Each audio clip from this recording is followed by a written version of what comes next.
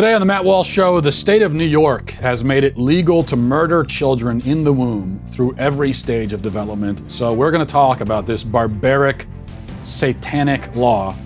I've got plenty to say about it, as you can imagine. Also, some new revelations about Native American elder Nathan Phillips make it even clearer that he is a bully and an instigator. So we're going to talk about that as well today on the Matt Walsh Show. Well, hello and welcome everybody to the show. Thanks for watching. Thanks for being here. I remind you that if you want to get the whole show and not just a small sliver of it on Facebook, you can subscribe on iTunes or go to YouTube or become a premium subscriber of the Daily Wire. Or you could do all three even. That would be best of all. As you can see, I am doing my best impression of professionalism today with my outfit. I know it's not a very convincing impression, but it's the best I can do. All right, I want to talk about first, well, I don't want to talk about this, but it's necessary to talk about something utterly horrific. The state of New York, in an act of unspeakable, unconscionable barbarism, has made abortion legal through every stage of development up until birth, which means that now in the state of New York, you can kill your child, your fully formed, fully developed, pain-capable infant child even a minute before delivery. Now, I remind you that, just to put this in context, in New York City, the abortion rate is so high, especially among minorities, that more black babies are aborted than born in the city. You're more likely, as a black baby in the womb, you're more likely to be killed than to be born. That is how. And the rate is very high among white babies as well. But it just shows you how common abortion is. And the state legislature, they're looking at that and they're saying, no, that's not enough. You know, the rate's not high enough. There aren't enough dead babies yet. So let's pass this law. And that's what they did. Now, here's a little bit more from the Daily Wire. And Amanda Prestigiacomo wrote a great detailed piece about this, which is up now. You can go read it. It says, the womb will become an even less safe place for unborn babies in New York come Tuesday. Democrat legislators are set to legalize abortion up to birth and remove the fatal procedure from the state's criminal code altogether with the passing of the euphemistically named Reproductive Health Act. The proposed legislation erases the current limitation on abortion in the state, which is set at 24 weeks. The Reproductive Health Act states, and this is important, okay, listen to this, every individual who becomes pregnant, every individual, by the way, so not every woman, but every individual in case a man gets pregnant, which of course does happen apparently these days. Every individual who becomes pregnant has the fundamental right to choose to carry the pregnancy to term, to give birth to the child, or to have an abortion. So long as a licensed practitioner acts in good faith, a baby can be murdered in the womb up to birth in order to, quote, protect the patient's life or health. Notably, the meaning of the word health is not defined within the legislation. Okay, so there are a few things to highlight here. You're going to hear liberals latching on to what I just read there about the, protect the woman's life or health, and some of the justifications I've already read on social media are saying that, well, really this is just it's just abortion. Is only legal in order to save the life of the mother. That's all. So it's just extreme cases. No, that's not true. Okay, that's simply false. This legislation legalizes abortion through every stage of development for the sake of the mother's health, for the sake of her life, but also her health. Health is a very broad term. It is an intentionally broad term. And it could mean anything. There's a reason why they didn't define it. They didn't get into any more specifics. So are we talking about physical health, emotional health, psychological health, financial health? Well, yeah, we're talking about all of the above. Anything at all. The vagueness of the term leaves it open to mean anything, and that's the point. So you combine the vagueness of this qualification with the fact that the law declares abortion to be a fundamental right for every pregnant individual. You combine those two things, and that clearly means that a woman can get an abortion at any time for any reason, period. That's what it is.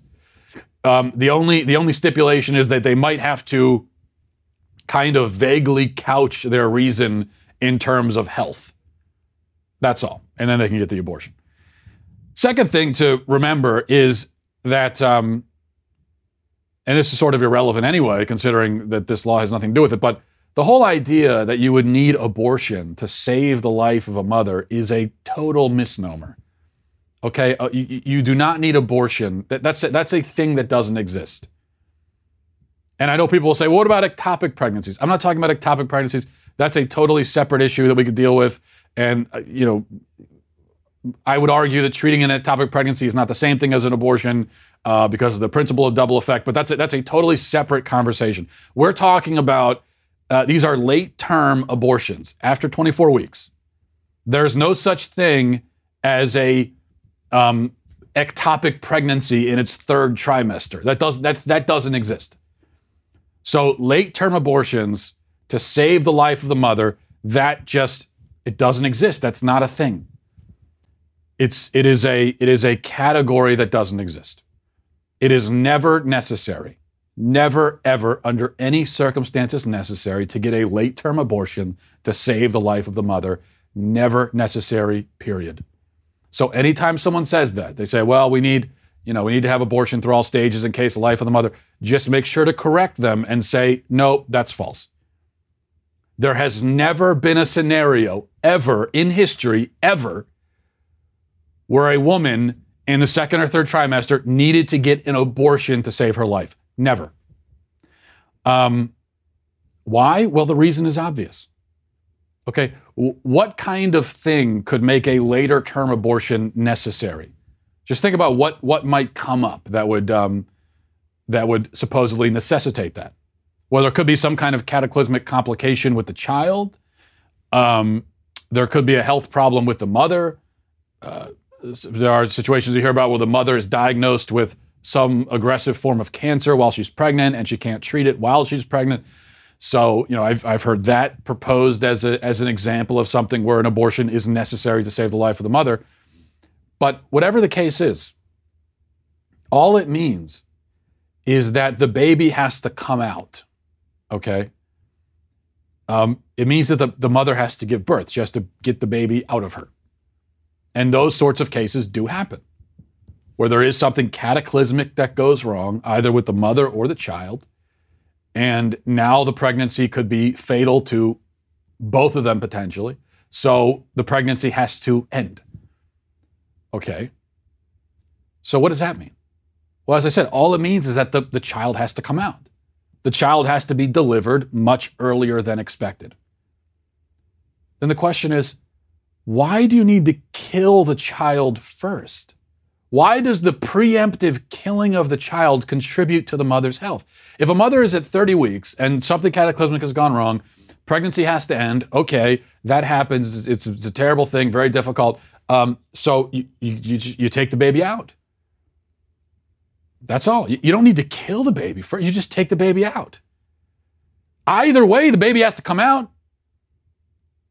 In a late-term abortion, okay, the way that these things are conducted, and I hate to be graphic with you, but I think we all should face what these things are. And rather than using euphemisms, I think we should be frank and clear about it. So here's how a late-term abortion is done. The baby is injected while the child's still in the womb.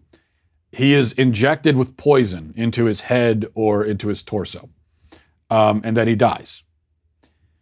And then the mother carries the dead baby around in her body for 2 or 3 days, and sometimes she'll go back in the next day and they'll check, and the baby's still alive and has been suffering all that time, and so they inject him again, and then he dies. By the way, this is a horrifically painful death for the child, and a child in those later stages absolutely can feel pain. There's no question about it. They've got a developed nervous system. They can feel pain.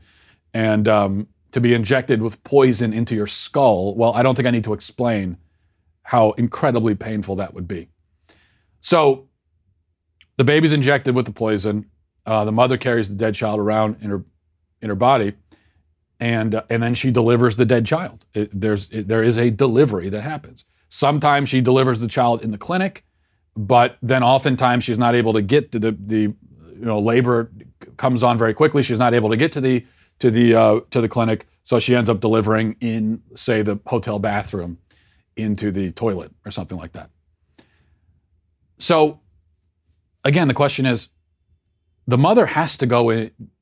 If the mother decides for whatever reason at that stage that she doesn't want the baby inside her anymore, she's going to have to deliver the child, regardless. There is no medical reason ever why you would need to kill the baby first. You could have just as well delivered the healthy baby. That in-between step of injecting poison into his skull, obviously that doesn't contribute to the mother's health. And obviously it's just another step that's more dangerous for the mother and clearly the child as well. So the injection of poison into this process, that doesn't make it medically safer for anybody. So again, if she's 20, I feel like this needs to be emphasized because I keep hearing this and it makes no sense. If she's 26 weeks or 30 or 32 or whatever, she could deliver the child and the child could easily survive. Easily. The preemptive murder of the child is not ever necessary for her health, ever. It is just murder. It is just death. It is killing. That's all. I'm sorry to be graphic with you, by the way, describing how this happens, but I think it's important to be frank about what we're dealing with, not to cover it in these kind of code words and everything that the pro-abortion left likes to use because they cannot confront the wickedness of this procedure that they support. And we should be clear that the state of New York just made it legal to give a fully developed infant a lethal injection. That's what happened. Which brings us to an interesting point, by the way, because let's look at this dichotomy here. It is unconstitutional in the state of New York to give the lethal injection to convicted criminals. They don't have the death penalty. They haven't had it for many years. And it's been ruled unconstitutional. So if a man rapes and murders a child, for instance, in the state of New York, you cannot give him lethal injection. It is unconstitutional. Which means that the lethal injection can only be administered to babies in New York. Think about that. The lethal injection is legal in New York, but only if you're giving it to a baby. I mean, here's the thing. This is why I always say that abortion is a litmus test issue. Not just a litmus test for politicians, although it is that. But it's a litmus test for human beings in general. It tells me kind of like everything I need to know about you as a human being. Because you are just not a decent person if you support giving lethal injection to infants. You are a sick and perverted person if you support that. And then I realize that I'm calling millions of Americans sick and perverted. But so be it. I wish we didn't have all these sick and perverted people out there, but we do. And I really mean it. I want you to know how deeply I mean it. That if you're watching this right now, you're listening, and you support this, and you think this is okay, and you're kind of offended now. You're saying, well, how dare you call me sick and perverted? Well, yeah, that's what I'm calling you because you are. That's what you are. I wish you weren't that. I wish you were a better person than you are, but right now you're just not a good person. Because good people don't support giving lethal injection to babies. And I feel like I'm setting the bar pretty low here. That is not a high bar to get over. I mean, if you can't even clear that bar of not supporting the lethal injection for infants, then, I mean, there's nothing I can do for you. You're just not a good person. But there's still hope for you, and I pray for you, but you need to let go of this horrible, horrible ideology that you're clinging to. All right. Here's another story from the Daily Wire. Amanda had this one too. I get like half my stories from Amanda, in case you hadn't noticed. She reports, soon after Native American activist Nathan Phillips confronted high school boys from Covington Catholic in front of the Lincoln Memorial, he reportedly led a protest of about 20 fellow Native activists attempting to crash the Basilica of the National Shrine of the Immaculate Conception's Saturday evening Mass. According to the Catholic News Agency, while chanting and playing ceremonial drums, a group of Native American rights activists, reportedly led by Nathan Phillips, attempted on January 19th to enter Washington, D.C.'s Basilica during the Mass. The group of 20 demonstrators was stopped by shrine security as it tried to enter the church during its 5:15 vigil Mass. So Nathan Phillips, now this is, we were told that Nathan Phillips, well, he was just trying to intervene and restore peace and order and everything like that. Well, then he goes and he tries to barge into a church. As I've been saying for days now, Nathan Phillips is a fraud and a bully and an agitator, an instigator, and nothing more. Phillips inserted himself into a tense situation where children were being taunted and mocked by grown men, and rather than coming to their defense, which would have been the good and heroic thing to do, rather than doing that, he gets in their face, he invades their space, and starts playing the drum in their faces. And then he's not even satisfied, because after that incident, he goes and tries to invade a church. I mean, this guy's desperate for attention. He's desperate for controversy. He's trying to provoke everybody. But, of course, before he went and tried to invade the church, the first thing he did is he went to the media. And he blatantly lied about the kids. He said that they surrounded him, they wouldn't let him leave. Video evidence proves that's a lie. He said that they chanted, "Build the wall," which again, video evidence contradicts. He tried to provoke them, apparently, and when he wasn't able to provoke them, he just went and defamed them instead, kind of as a plan B. And you might want to think, if you hadn't heard about the story and you just saw all that, you might say, well, maybe the guy's having a bad day. His behavior was certainly bizarre and dishonest and despicable and manipulative, but, maybe he'll think better of it in the morning and he'll apologize. Not so much. While his lies have resulted in death threats and bomb scares, so much so that the school had to shut down for a day, and these kids now live in fear of physical reprisals, while all that has gone on, Phillips has only doubled and tripled down on his original slander. He's done the exact opposite of backpedal or apologize. No, he's gone further.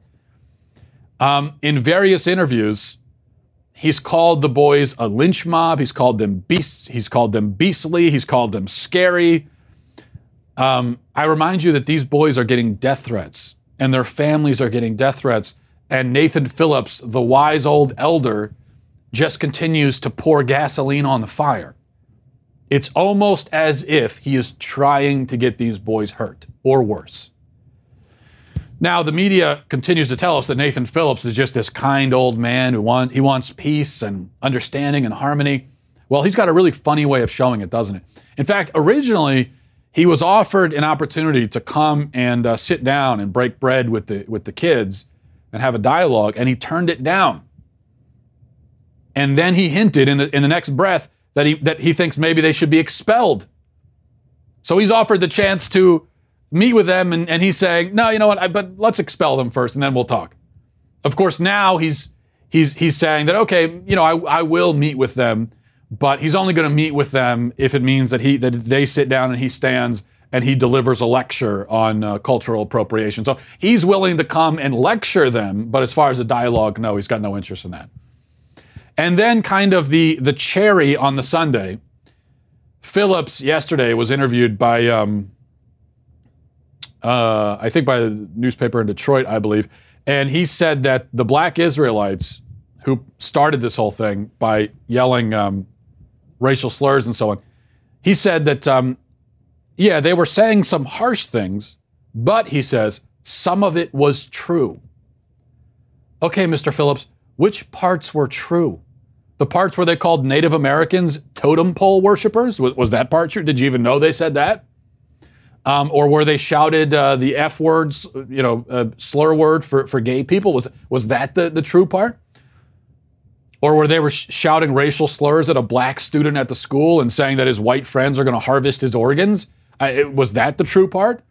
Or where they called the kids incest babies and future school shooters? Nathan Phillips has taken the side of avowed racists who verbally assaulted a bunch of children.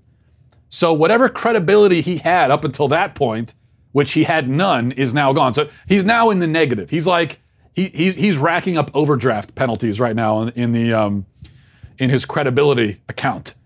This is just, the media has certainly canonized some absurdly unworthy characters in the past, but this may be the most glaringly unworthy saint yet to be canonized by the media. He is no hero. He is no champion for peace. He is a bully. Plain and simple. That's all he is. He's just a bad person. By the way, think about what I'm just putting this together in my head, but think about this. Think about what the left has done just over the last, say, like 3 days. So they started the week slandering and defaming and smearing a bunch of high school kids. And now with the passage of this abortion law in New York, they're celebrating the mass murder of infants. I mean, this is just cartoonishly evil. So much so that if you're on that side and you're doing this, how do you not just catch your reflection in the mirror for a minute and look at yourself and say, wow, I am evil. This is evil what I'm doing. Do you ever stop and say that to yourself? All right, one other thing I wanted to mention before we get to some of your emails. This is not important at all, actually, but and I don't know why I even still pay attention to this, but Oscar nominations were announced. So the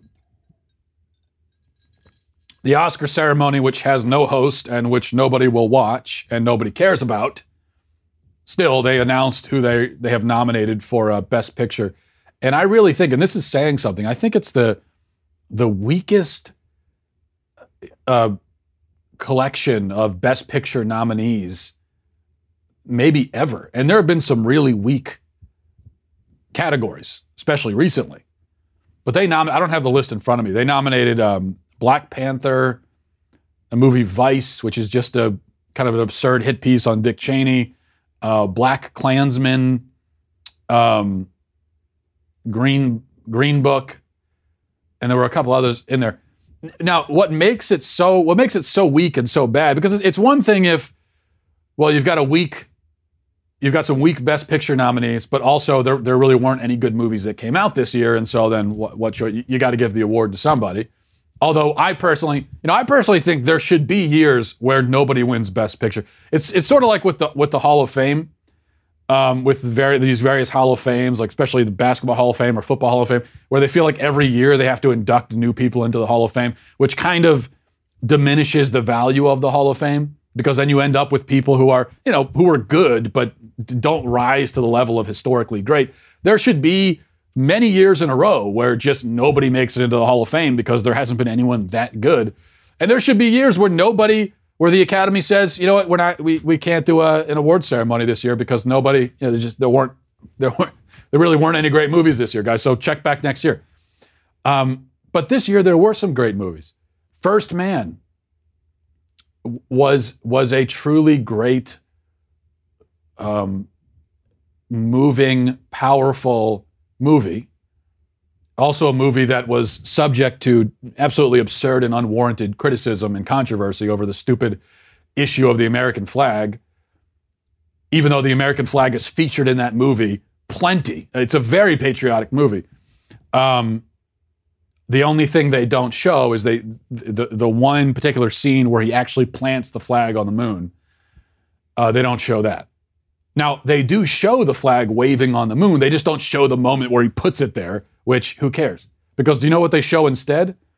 They show Armstrong leaving a keepsake on the moon from his young daughter who had died of cancer years before, which I didn't even know he did that. But the movie is much more focused on the personal story of this man and what he went through to achieve this amazing thing. Much more focused on him on a personal level than it is focused on kind of the geopolitics or the sort of the bigger picture. And I think that makes it really a powerful movie. It is a movie called First Man. It's not called First Country, although we were the first country, but it's focused on the man more than the country. And I think that he deserves that anyway, because he is the one who achieved this thing. So that's a great movie. It was basically shut out, wasn't nominated for anything. Quiet Place, another great movie. It's a horror movie that actually manages to have some substance to it. It actually has suspense. It is legitimately scary, but without resorting to gore or to cheap kind of jump scares or anything. So it is a horror movie with some substance and depth to it. And it also features a great kind of heroic father figure type of character, which maybe is why it was shut out. You know, the Academy doesn't go for that these days. So those are two great movies that were shut out. And instead we have, instead they nominate a stupid comic book movie. I mean, we're living in an idiocracy, folks, in case you haven't noticed. All right, finally, let's check the inbox.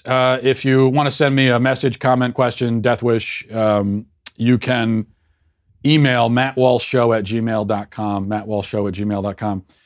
Stephen writes, I have to say I'm amazed at some of the hate mail you get. The other amazing part is that it's from people who apparently take time to watch the show. I don't know why anyone would find it valuable to listen continually to something they hate and then take time to email you telling you how much they hate you. It's like going to a sushi restaurant when you don't like sushi over and over and over and over. Nonetheless, I listen to your show regularly and I like the thought that goes into it.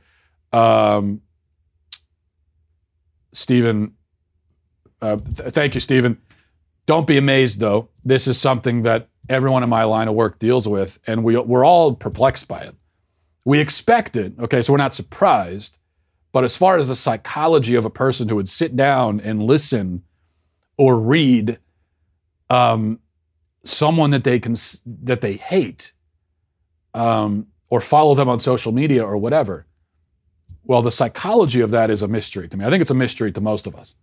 Now, it's one thing to read or follow or watch someone you disagree with but respect. Now, that makes a lot of sense. That's a good and healthy thing to do, and we should all be doing that.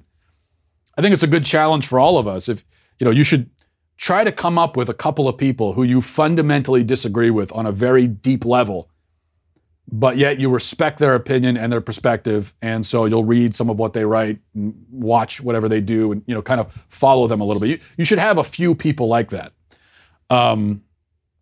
Because I think it challenges your views a little bit, helps to make you a more well-rounded person. So for instance, I've probably seen every Christopher Hitchens speech. I've seen most of his debates. I've read one of his books. I've read a lot of his articles. I think he was brilliant, insightful, incredibly witty. I think he's a kind of a joy to read and listen to. But I disagree with him on a deep and fundamental level. So that's one thing.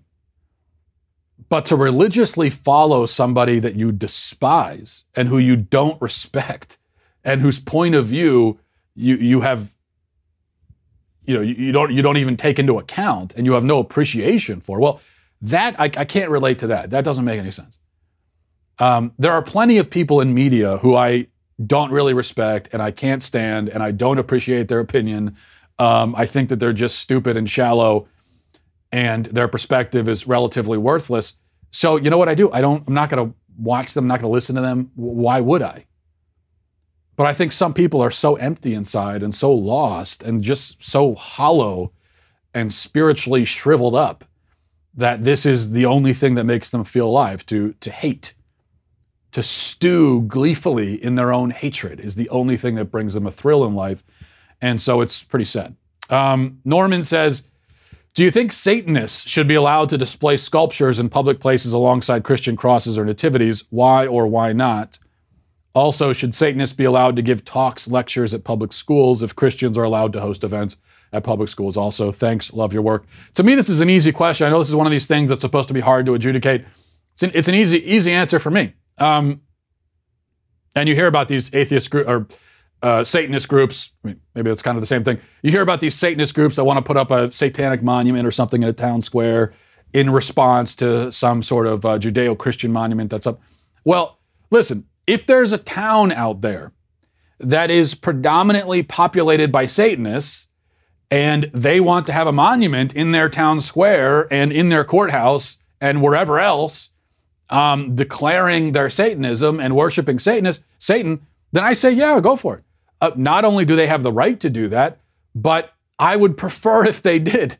Because if I'm moving or something, or if I'm looking to get a timeshare in some particular town, and it's 60% populated by Satanists, I would prefer if they announced that fact and made it clear.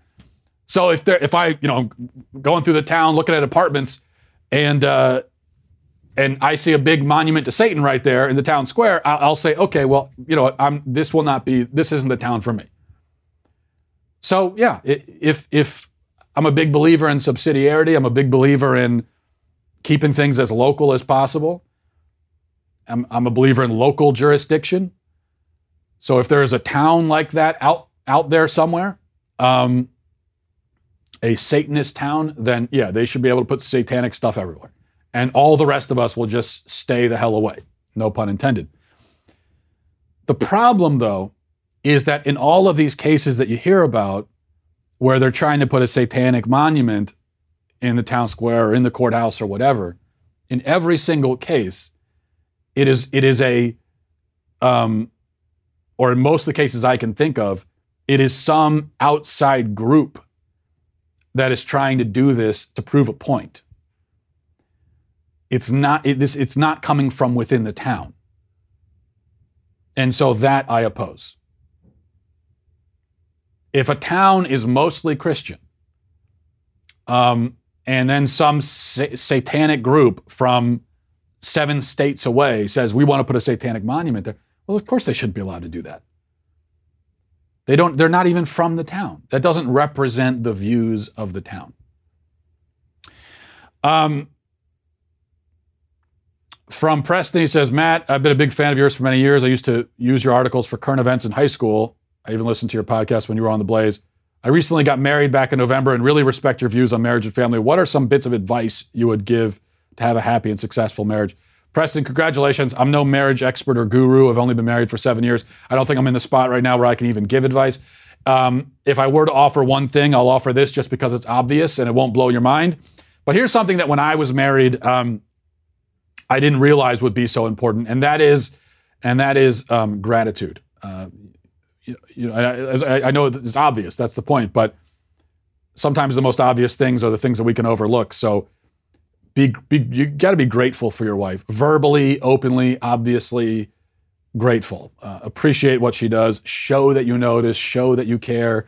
And if I was talking to your wife, I would say the same thing. Appreciate your husband. Be grateful for him. Notice what he does. I just think there are so many unhappy marriages and in so many failing and failed marriages, this is the theme you hear over and over again. I know everybody says, well, it's money and all this stuff is what can ruin marriages. No, I think if you actually listen to what these people are saying, so often this is the theme that comes up. So they didn't notice me. He didn't appreciate what I was doing. I was doing this. I was doing that. They never noticed, so on and so forth. Now, of course, in a marriage, it's like you don't want to be doing everything in hopes of being appreciated and being noticed.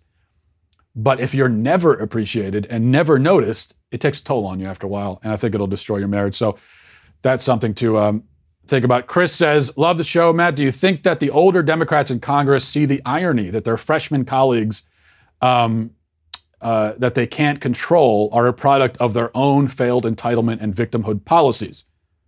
Or do you think that this is what they're hoping for? No, I'm sure they don't notice the irony, Chris, but I think that's a very excellent point. Thank you for raising it. Katie says, hi, Matt. I heard you say that modern sitcoms are aggressively stupid. I agree, but here's my question. What do you think are the funniest shows on television?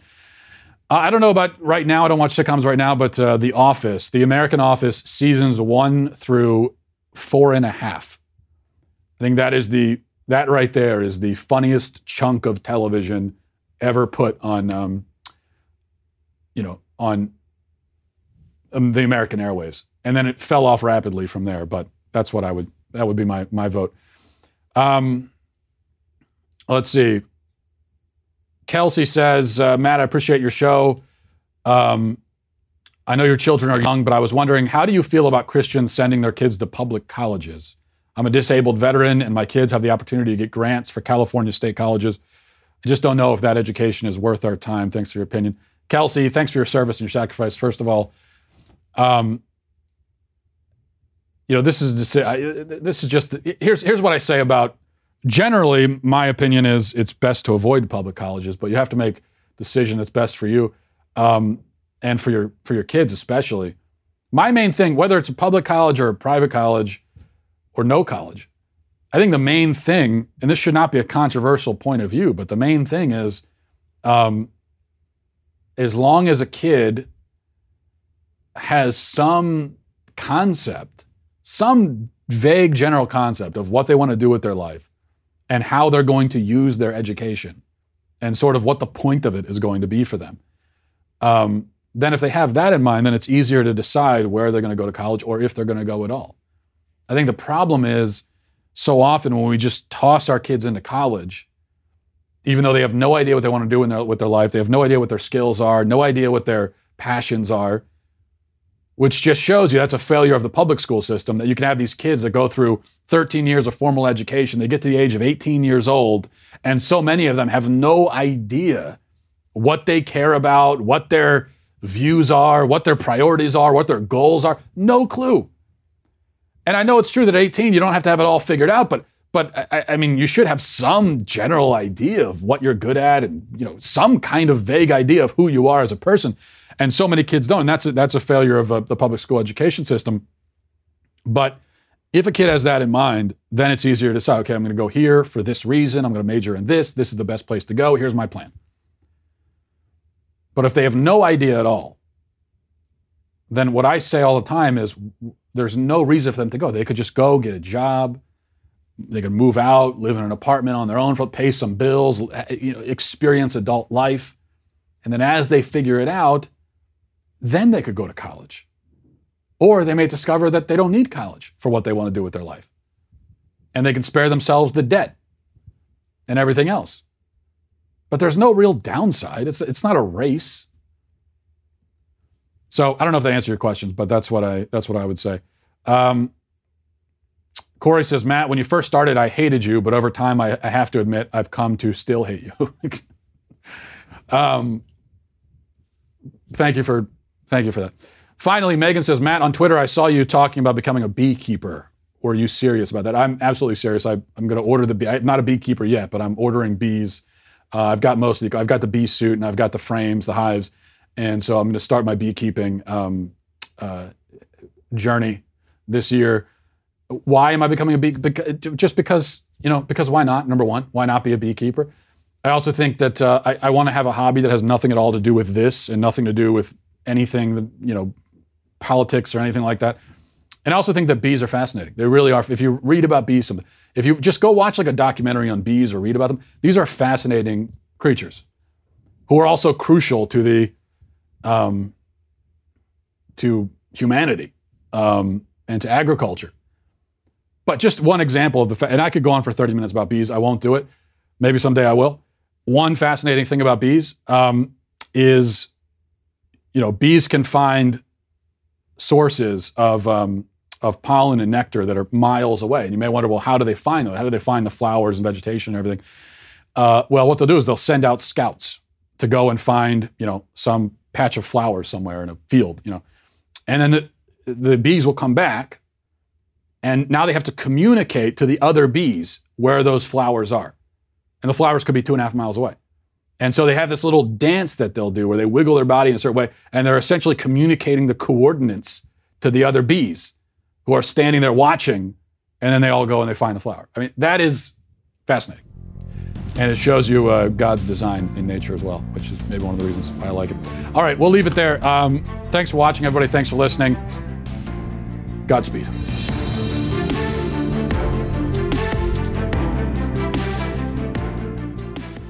I'm Michael Knowles, host of The Michael Knowles Show. President Trump has a new governing theme. Build a wall and crime will fall. Do walls work, or are they merely symbolic? We will analyze. Then, the Covington kids are doubled down on by the left. They won't apologize. Finally, the culture of death 46 years after Roe v. Wade. Check it out at dailywire.com.